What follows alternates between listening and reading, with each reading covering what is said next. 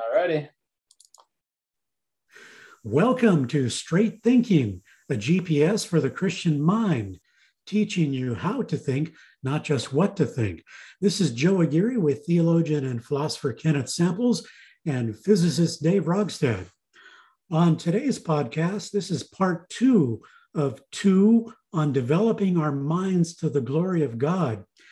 Ken, on the first podcast, you introduced the idea of a public intellectual and talked about C.S. Lewis, and now you're going to introduce us to a second person. Yeah, I'd like to begin, Joe, by asking a question, and that is, who are your intellectual role models in life? You and I, Joe, we grew up loving sports, playing sports. We all have our athletes, our icons that we, admire and respect. But, I wonder what America would look like if intellectual role models had the kind of influence that athletes or entertainers have. What would America be like in that kind of context? So I want to introduce another person that I'm going to place right beside C.S. Lewis. And of course, it's Mortimer Jerome Adler.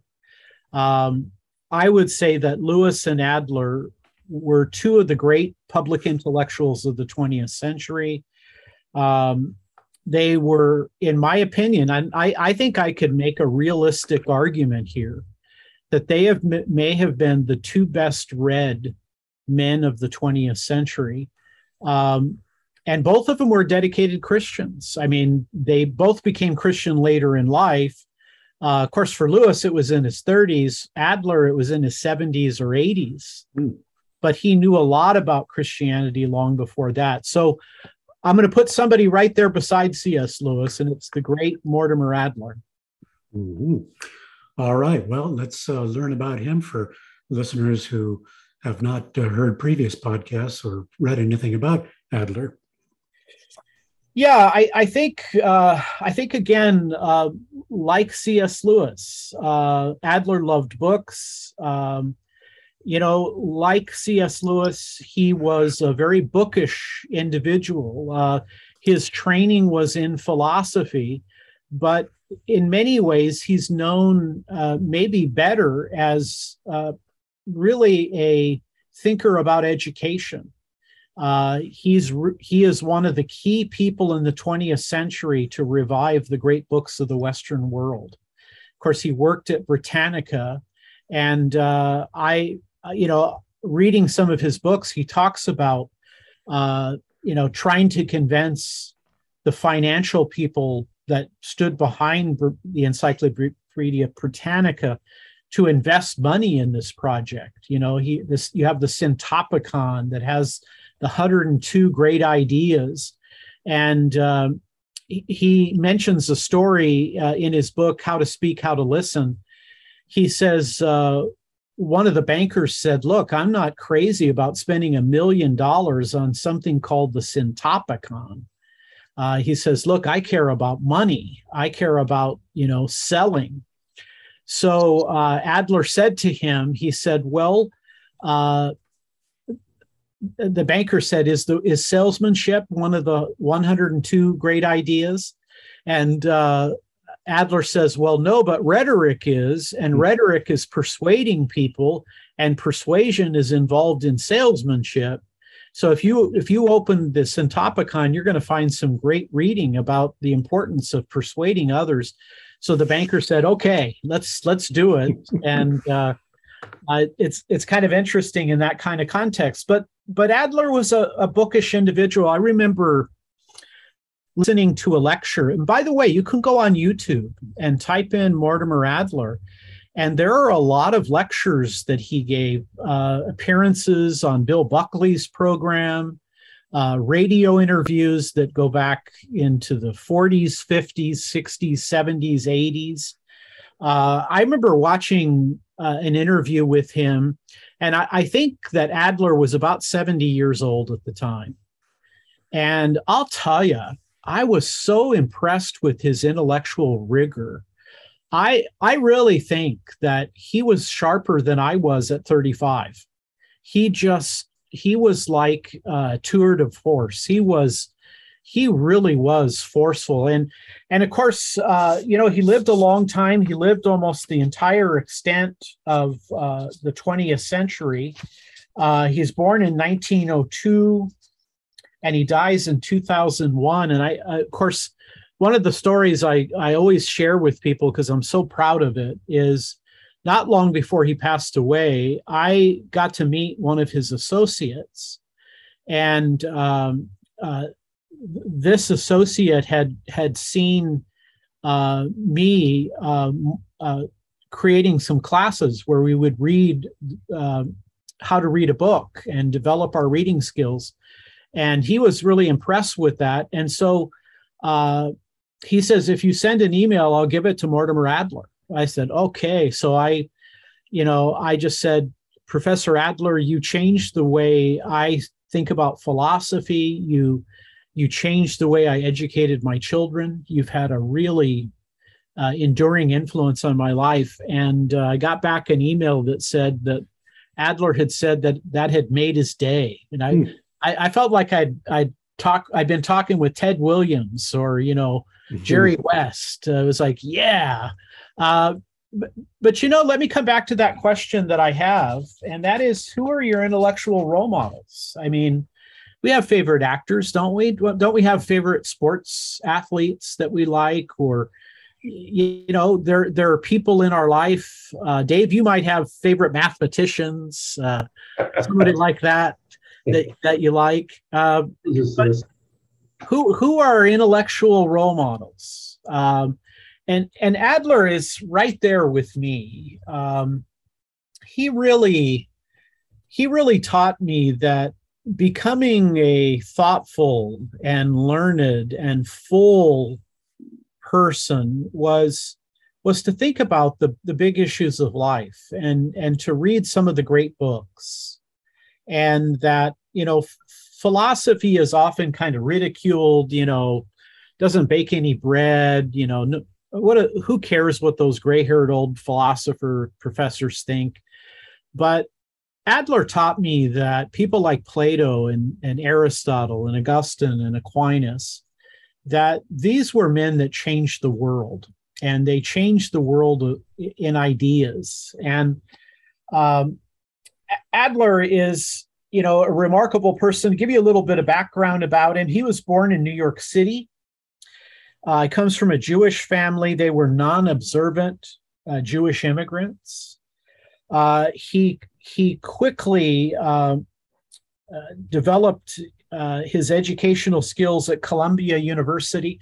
By the way, New York is the only state that has 2 Ivy League institutions, Columbia being one of them.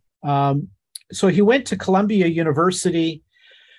He didn't receive his bachelor's degree because he failed a swimming class. And he refused to take it over. So when Adler got his doctoral degree, he is probably one of the few people ever that didn't have a BA or an MA, but got his PhD. And of course, he became a philosopher, an educator, an editor, an advocate of the great books. I keep saying Lewis, Adler, long before he became a Christian, he was a specialist on both Aristotle and Thomas Aquinas. So he knew all the arguments for God's existence. And he knew how forceful and powerful Aquinas could argue for God. He chaired the board of directors at the Encyclopedia Britannica. He is the editor of the great books of the Western world. He directed the Philosophical Research Institute. And as I mentioned, had written pretty extensively about both Aristotle and Thomas Aquinas. Later in life, he became ill and he became a Christian. He, for a while, attended an Episcopal church, but then I understand later in life he became a Roman Catholic. Now, what kind of input did Adler have as a public intellectual?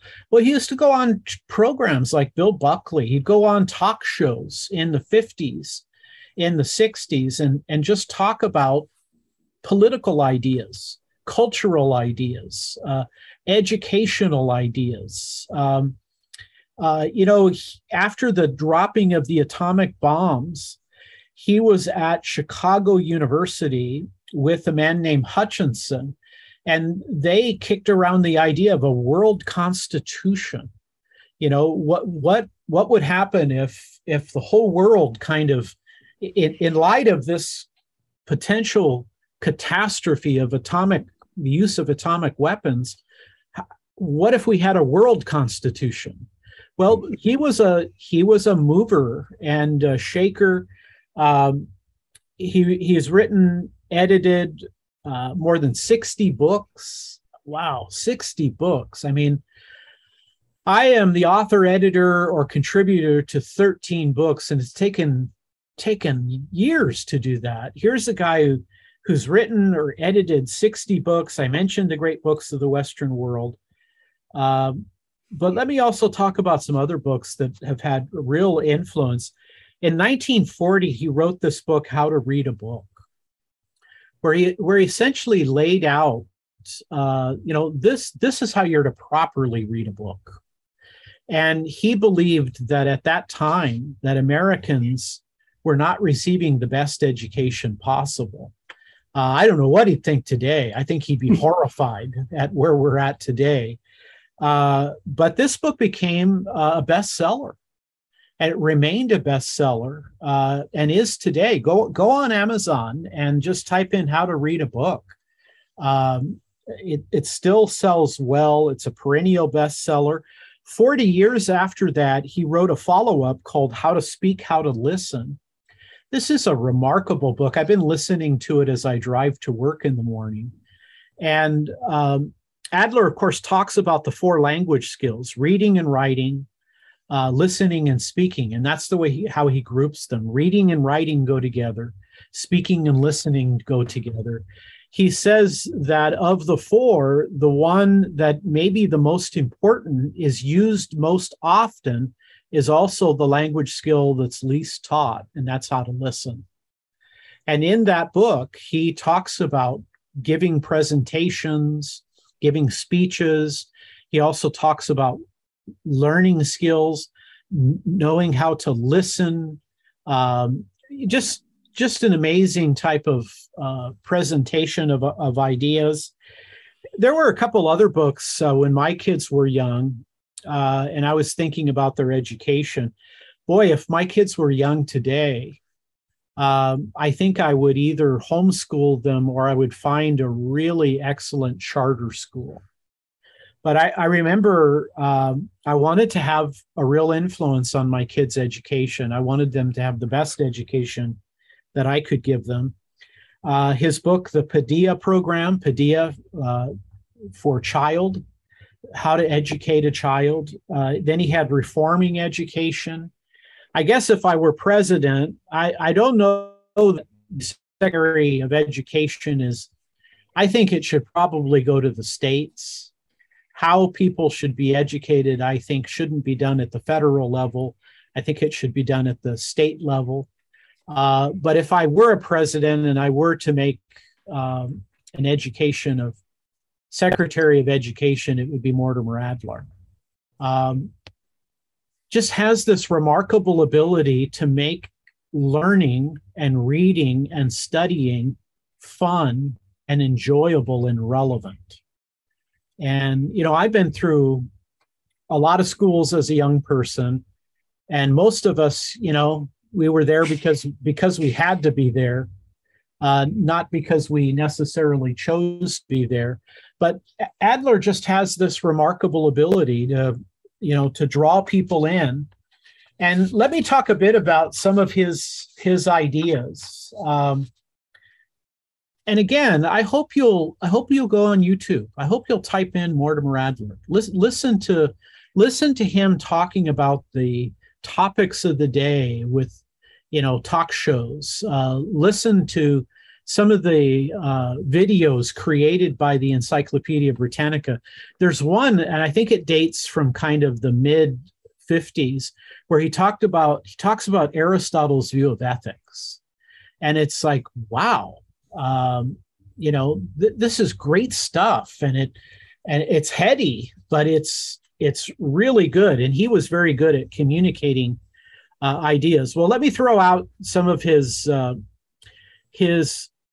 ideas that he articulated, he defended. He believed that philosophy was for every person, and that all people should have a basic understanding of philosophy's 6 great ideas. And here are those 6 great ideas: truth, goodness, beauty, liberty, equality, and justice. Again, the 6 great ideas: truth, goodness, beauty, liberty, equality, justice. There are people today, they'll protest and say, no justice, no peace. But Adler would take you back to Socrates, who says, what is justice? What is true justice? He always made me proud of the discipline that I studied. Philosopher. So that's interesting. Those 6 great ideas are connected to the Christian worldview. That flows right out of Christianity. God is truth, goodness, and beauty. God grants liberty, equality, and justice. Equality and justice are defined by the Lord. He believed that philosophy should be treated as a distinct branch of knowledge and judged by the standards of objective truth. And he thought that philosophy ought to stand right beside science as a leading area that people should give consideration to. How did he test worldviews? He referred to coherence, correspondence, and pragmatic evaluations. He also believed that philosophy was akin to common sense. So you didn't have to have a degree from, an elite university. That philosophy was everybody's business. I love it that he would talk about Aristotle and apply Aristotle to kind of the modern world. Here are some quotes by him. You can also go on the web. There's a whole section dedicated to Mortimer J. Adler quotes on education. But here's a fairly lengthy quote, not too lengthy, but he's writing about education, and he talks about general, specialized, and lifelong education or lifelong learning. He says, becoming a generally educated person is a lifelong process. It is unending. It is an unending pursuit of learning, concluded by death, but never finished or terminated by death. He believed in the soul. He believed that we'll have consciousness after death, and we'll take into eternity our spiritual and intellectual convictions. He goes on, in my judgment, 60 is the age at which one can begin to become generally educated, on condition, of course, that the process has been continuing after all schooling has been finished.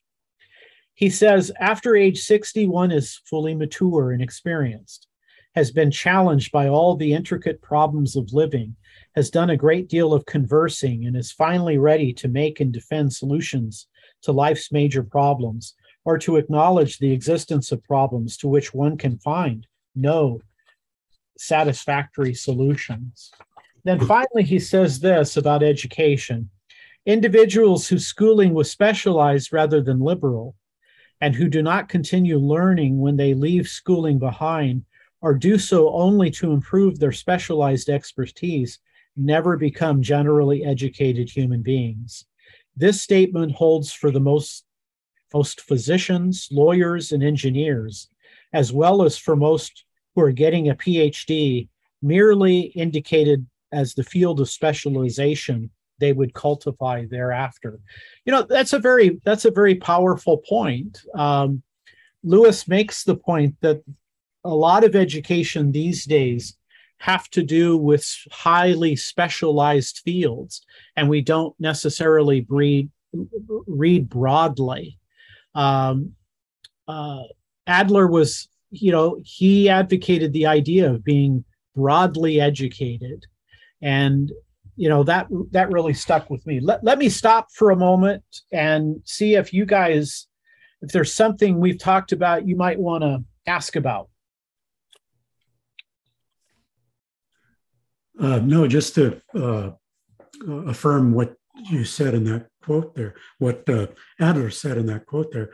I think our science scholars at RTB would also echo that in regard to the scientific community, that they often encounter people who are highly specialized in a field and very good at it, but they don't necessarily integrate other disciplines or even other areas of education. So when the topic of God's existence comes up, it's not a consideration sometimes for some of them. Couple of comments. One, I think it's interesting that he seems to make a distinction between schooling and education. I think schooling is what you get when you go to school, which of course includes some education, but real education is what you're developing afterwards. The second thought that I had was that, my observation among a lot of these, as he points out, physicians, lawyers, engineers, in my case, scientists, physicists, is that they are very smart, many of them. Yeah. They're not educated in the way that he's talking about, but they think that they're qualified because of their intelligence to make comments and to have opinions that should be regarded dealing with these other subjects. Particularly, I'm thinking of even great intellects like Stephen Hawking, who, because of his great intellect, has comments to make about the meaning and purpose of life and what this whole world is about and whether the universe requires a creator. And in the process, he says a lot of things that are just nonsense. I think of one particular thing, and that is that in regards to our home here on Earth, he thinks that the future of mankind involves going somewhere else. And I just think that's about I don't know, I'm maybe being biased here, but it's about the stupidest thing I ever heard. That, where are you going to find another Earth that is anywhere close to what we have here in any place that is accessible, that you can actually go to? Wouldn't it be far better to focus your attention and your intellect on trying to improve what we have here and taking advantage of the Earth that has been provided for us? And it's a marvelous environment that it is. It is very interesting that when people are very highly intelligent, and certainly Stephen Hawking, one of the bright people in the modern world. I mean, some would grant him the status of maybe the greatest modern scientist. Comparisons with Einstein or Newton are certainly made when it comes to Hawking. But you're right, when he begins talking about philosophy or theology, he all of that skill in education drops precipitously. And it's to be a public intellectual is not easy. We've talked about Lewis and Adler being a person like that, but they were so broadly read that even though they weren't politicians or they weren't scientists, they were astute, and they knew enough to kind of be able to present those ideas. When Hawking said philosophy's dead, of course he's making a philosophical statement, and I think it's important. I think it's important educationally, if I could say this, to take a doctoral degree is to know a great deal, hopefully a great deal about a pretty narrow area. but education generally is much broader than that. And Adler, I think, has done a lot to kind of bring that to the fore. Let me give you a few more quotes from him as we think about this extraordinary thinker. Here's what he says about philosophy. He says, "It cannot be too often repeated that philosophy is everybody's business. To be a human being is to be endowed with the proclivity to philosophize. To some degree, we all engage in philosophical thought in the course of our daily lives." I like that. I like to think about philosophy in those terms. I become less interested in philosophy when it becomes so specialized and it becomes so academic. I would much rather talk about Aristotle and Plato and Socrates and how, what's the meaning of my life? What's going to happen to me when I die? How should I live? How do I measure the meaning of my life? Those to me are really very practical ideas, and I appreciate Adler. Here's a comment that he makes about the life of the mind. He says, "It is man's glory to be the only intellectual animal on earth, the only intellectual animal on earth. That imposes upon human beings the moral obligation to lead intellectual lives." I listened to a recent talk that Adler gave about artificial intelligence. He says human beings are exceptional creatures. We're different than the animals, and we're different than the machines. And Adler thought you'll never have true artificial intelligence. You'll never have, real consciousness. It's just not going to happen. And he also believed that animals, as bright as some of the species are, they don't have conversations. They send signals to one another. That human beings have this incredible ability to read and to write, to speak and to listen.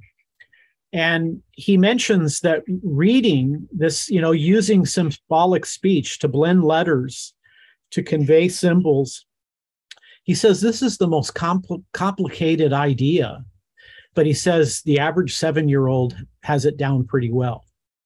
Humans are exceptional creatures. I think that fits well, of course, with the Imago Dei, the image of God.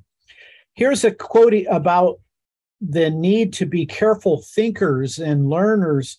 He says in his book, How to Read a Book, "Do not say you agree, disagree, or suspend judgment until you can say, 'I understand.'" I try to remind myself of that. Do not say you agree, disagree, or suspend judgment until you can say, "I understand." Adler thought that there are going to be real differences in the world. There's the difference between communism and democracy.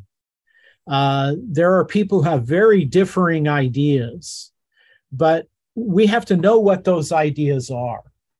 We have to be able to say we understand them before we can, say that we disagree with them or we agree with them, or, hey, I don't know, I'm just gonna, I'm gonna part company. I think he did a very good job of trying to bring people together from different points of view. Of course, in those days, it was a little bit easier on a political level to maybe bring a person on the political left together with a person on the political right. And what's interesting is a lot of people from both liked him. Very conservative people liked him. People who were on the political left, in those days, we'd call him maybe a classical liberal. They tended to appreciate Adler. And then, of course, here's a quotation about something that he was very passionate about reading. He said that reading is the most fundamental discipline. He said that if you can't read, you're going to be hurt in life. And of course, he agreed that American education had to be reformed to try to help people. You have the haves and you have the have-nots. And he thought you don't give people fish, you teach them how to fish, and then stand back and watch what they can do. with their natural abilities and the opportunities that are made available in a country like America. Here's what he said on reading. I always cite this when I teach courses on reading. He says, "You will not improve as a reader if all you read are books that are well within your capacity. You must tackle books that are beyond you, or as we have said, books that are over your head. Only books of that sort will make you stretch your mind. And unless you stretch your mind, you will not learn." Again, Adler thought that you certainly want to communicate ideas as clearly as you can. But Adler thought what was unique about the great books of the Western world is that the reason these books were great and not merely good was that you could never exhaust them. They were the best that human authors could provide. And the reason you can never be done with them is because no matter how many times you read or reread them, they always challenge you. And he thought that you need to be a skilled reader to be able to read these great books. He thought great books were well written, but a lot of people were not prepared to be able to read with the kind of skill and capacity that it would allow them to succeed. And that's a point that I try to make with a lot of people. People often ask me for recommendations for sources. What book can I read on this topic or that topic? And when I was teaching a lot in colleges, or when I taught a lot at the church level, people would come back to me and they'd say, "Well, you recommended this book and I tried to read it and I got about a quarter of the way through and I had to put it aside because it was over my head." And my comment was, "Good. You want something. That's not the time to give up. That's the time to say, okay, reading this book by Augustine or reading this book by C.S. Lewis or Plato, maybe I need more help, but don't stop." I've spent a lot more time over the last 20 years reading classic books. I have to read them slower than I read other books. And they challenge me. Sometimes I have to come back to other sources and say, well, what was Plato really trying to communicate here? Even though I think Plato is a very skilled writer, but books are going to challenge you. They are going to be over your head. And if you stick with it, pretty soon you start learning. And your development of ideas really begins to come forward. Well, how about this book, How to Read a Book? I want to tell you my own personal experience. Again, when I was a kid, I know I was a bright kid, but I didn't have my ducks in a row when it came to education. I just did enough to get by, and I was smart enough that I could do very little work and get adequate grades. And, at the time I was really searching. Even when I couldn't articulate that I was searching, I was searching. As a kid, I was trying to figure out, what is life all about? What's the goal of it, life? I hadn't thought deeply enough about philosophy and theological issues. So when I became a Christian, I was right around 20 years old. I had some Christian influence in my life previously. I'd been baptized at St. Athanasius Parish. My parents had introduced me to Catholicism to some degree, but it kind of faded. And I had a real conversion right about the age of 20. And I realized almost immediately that to be a good student of the Bible, to be a thinker, I had to read. And I was looking for books to help me. I dedicated myself to reading 3 hours a day. I used to read at night and I'd fall asleep. I was tired from working, going to school. So I made up my mind, I'm going to get up at 5 a.m. and I'm going to read from 5 to 8, and then I'll go to school, then I'll go to work. So I did that for a couple decades, and I was looking for books to kind of help me. How do I sort through all of these remarkable ideas that I'm learning? And I wasn't interested just in theology or Christianity or the Bible. I was interested in history. I was interested in philosophy. I wanted to know more about science. And so I wanted something to kind of help me organize my ideas as I was reading through them. And I'm not sure I know who first recommended Mortimer Adler's How to Read a Book, but when I read it, and then I read it again, and then I read it again, I realized this book not only made me a better reader, this book actually transformed my entire intellectual life. I learned things about how to classify. I learned how to organize. It was frankly one of the most important books I ever read. And it just changed me. I actually thought I went up, Dave, it was like in mathematics when it's squared, right? It's not just the number, but the number squared. It was like an exponential. It was like I had walked up several steps, and I kind of looked back and I thought, wow, I actually understand that kind of thing. And, I often kind of say the two people who taught me to read were my mother, Violet Samples, and I have to give my mom a lot of credit. I don't talk as much about my mom as I do my dad, but I really have to give my mom a lot of credit. My mother, of course, was born in Clay County, West Virginia. She was a young girl during the Depression. My mother's side of the family fared better than my dad's side of the family. My grandfather on my mother's side, so my mom's dad, they were able to keep their farm. And during some of the most difficult times, they grew a lot of food. By the way, Eleanor Roosevelt, the first lady, Franklin Roosevelt's wife, a world figure in her own right. Eleanor Roosevelt said she went to West Virginia in the early 30s. And she said it was the most poverty she'd ever seen anywhere.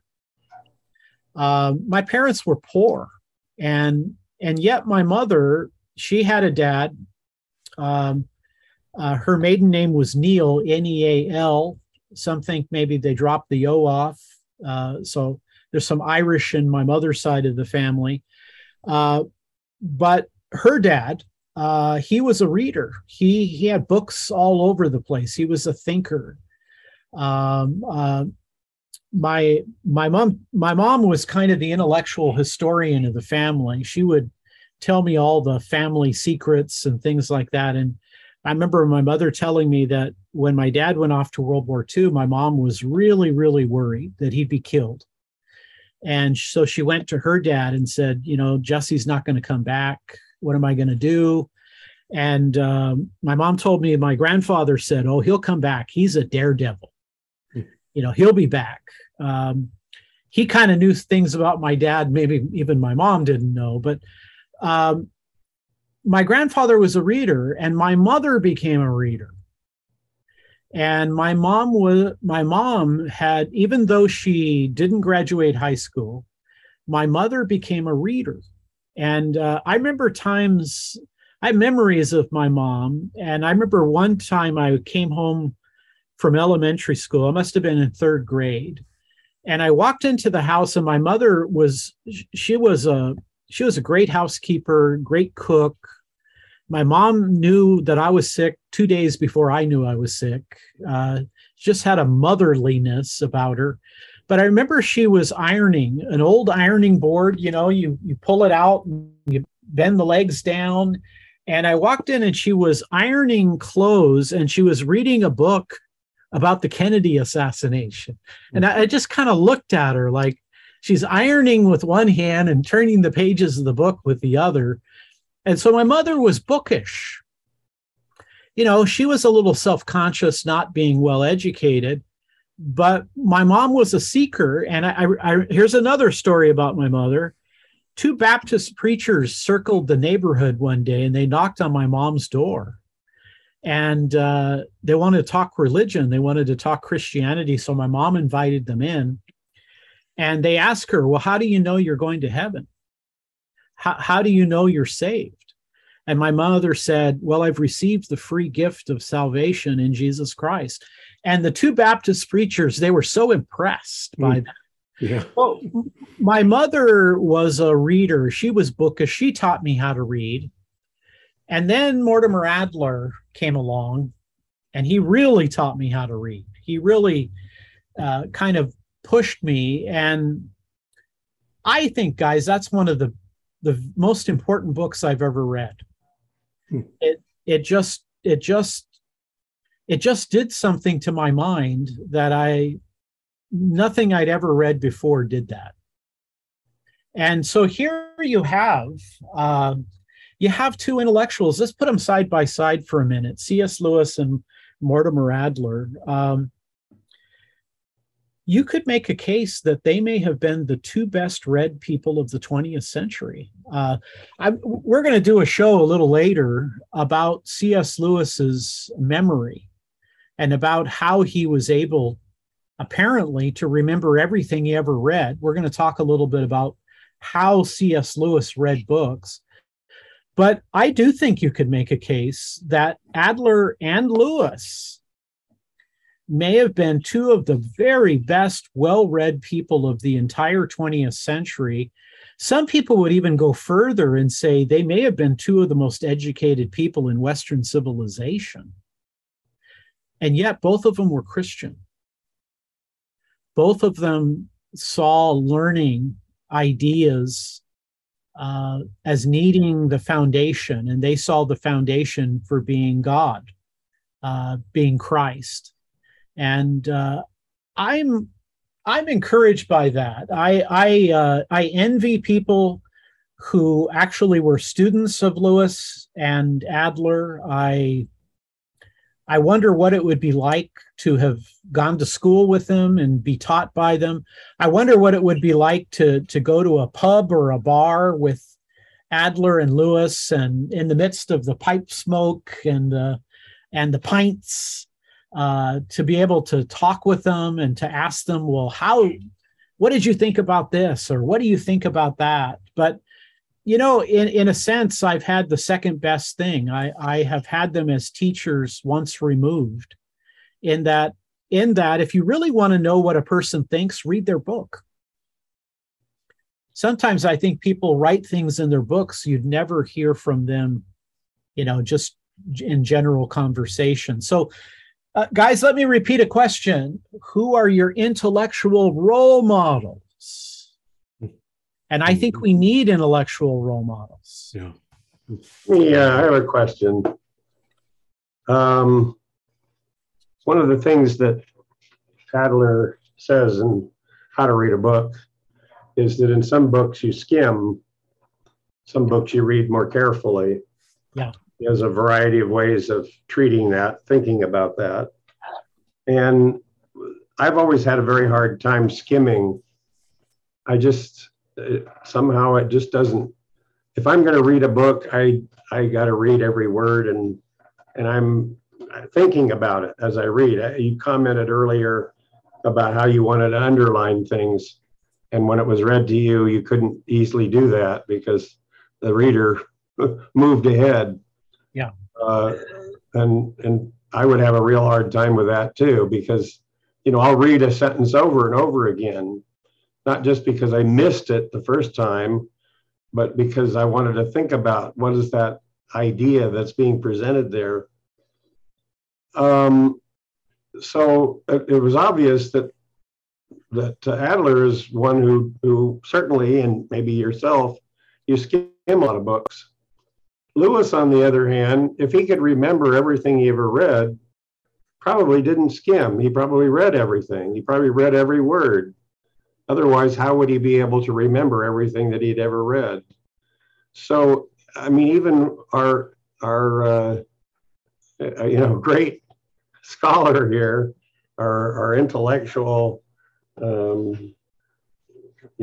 person that we regard very highly, C.S. Lewis, probably wasn't a skimmer. I don't know that for a fact, but I'm implying it or suggesting that maybe that was the case. Anyway, I just would be curious to know what you think about that. Well, as I mentioned, I want to do a show. I've read a couple articles that have come out by a Lewis scholar who talks about whether Lewis really had the memory that he claimed to have had. And there's quite a few people who interacted with Lewis who said, yeah, he really did. It wasn't just a parlor trick. He could send his students to pick out a book of his library, and the student would read and he'd say, okay, stop. Here's the book. This is the context, the chapter. And then Lewis would recite a couple paragraphs that followed. And I've seen that multiple times from people who knew him.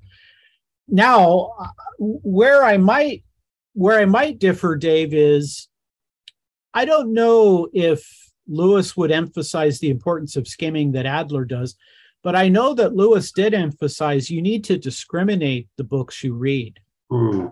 He thought certain books should be read and other books, you're wasting your time with them. I think what Adler is really trying to do with what he calls pre-reading or skimming is he wants you to know as much about the book as possible before you start reading it analytically. And analytically is the way most people think about reading, where you start with page 1, you read through until the end. Right. For Adler, that is an intensive reading. And you're not just reading, you're asking questions, you're taking notes. So Adler would emphasize, look, you want to select books that you have investigated and yeah, I got to commit myself to this. But skimming can be very meaningful. Skimming would be examining carefully the table of contents. Skimming would be reading, the back cover of the book. Skimming may also include reading the summaries at the end of the chapters. It might also include reading through the book as fastly as you can, not stopping to note take or outline, just buzzing right through it. I think what's helped me in that context, and Lewis, by the way, Adler talks about 4 types of reading. There's elementary reading, there's pre-reading or skimming, there's analytical reading, which is reading with questions in your mind, very intense, time-consuming reading. And then there's syntopical reading, which is almost like a doctoral dissertation, where you read multiple books on a single topic and then come up with your own independent analysis. That's a lot the way we think of a doctrinal thesis. I think, Dave, that what can be helpful in this kind of context is you only have so much time. You want to be able to pick books that you think are right at the top. And I mean, I know you do this. You do ask, well, what's the best book on this topic? Or what, if I want to think about this, where should I start? I think that is Adler's real emphasis. He wants, and I can tell you, there are a good number of books in my library that I've skimmed, but see, I know enough about them that if I think, I need to go back and look at this. Well, I skimmed that book and I can go back. So we'll do a show, maybe 2 of them, where we'll look at ideas on reading and learning from Lewis, and then ideas of reading and learning from Adler. So those are our 2 upcoming shows to look forward to. Okay. All right. Sounds good. By the way, you're right. While I don't maybe do the skimming in the same way that Adler proposes, I certainly am selective. Yeah. And I do read, reviews, or I'll, be interested to know, for instance, books that you've recommended. Yeah. I'll read. And by the way, you deny this, but I insist that it's true that of all of our scientists at RTB, you might be the best all around read. Now, you can't touch Hugh for reading journals. He's the master. But in terms of the breadth of reading, you are. Fuzz is a well-read person too. We have some really bright scientists, but Dave Rogstad is one of the best read people I know. All right, there you have it. There you have it. Well, thanks again, Ken, for your insights. I know it has helped me, and I'm sure our listeners would agree. Let us know what you think of the podcast. We welcome your comments and questions. You can reach Ken via his Twitter handle at RTB_K samples. And perhaps there's a topic that we ought to take up. Give us your thoughts on that as well. In fact, Ken, here are a few more comments that have come in. People continue to read your books, so I'm sure you're glad to see that. Here's one. I have 3 of your books. Good stuff. Thanks for thinking and writing and teaching the truth. Caleb Epnet. Mm-hmm. And here's another one. I really enjoyed God Among Sages and 7 Truths That Changed the World.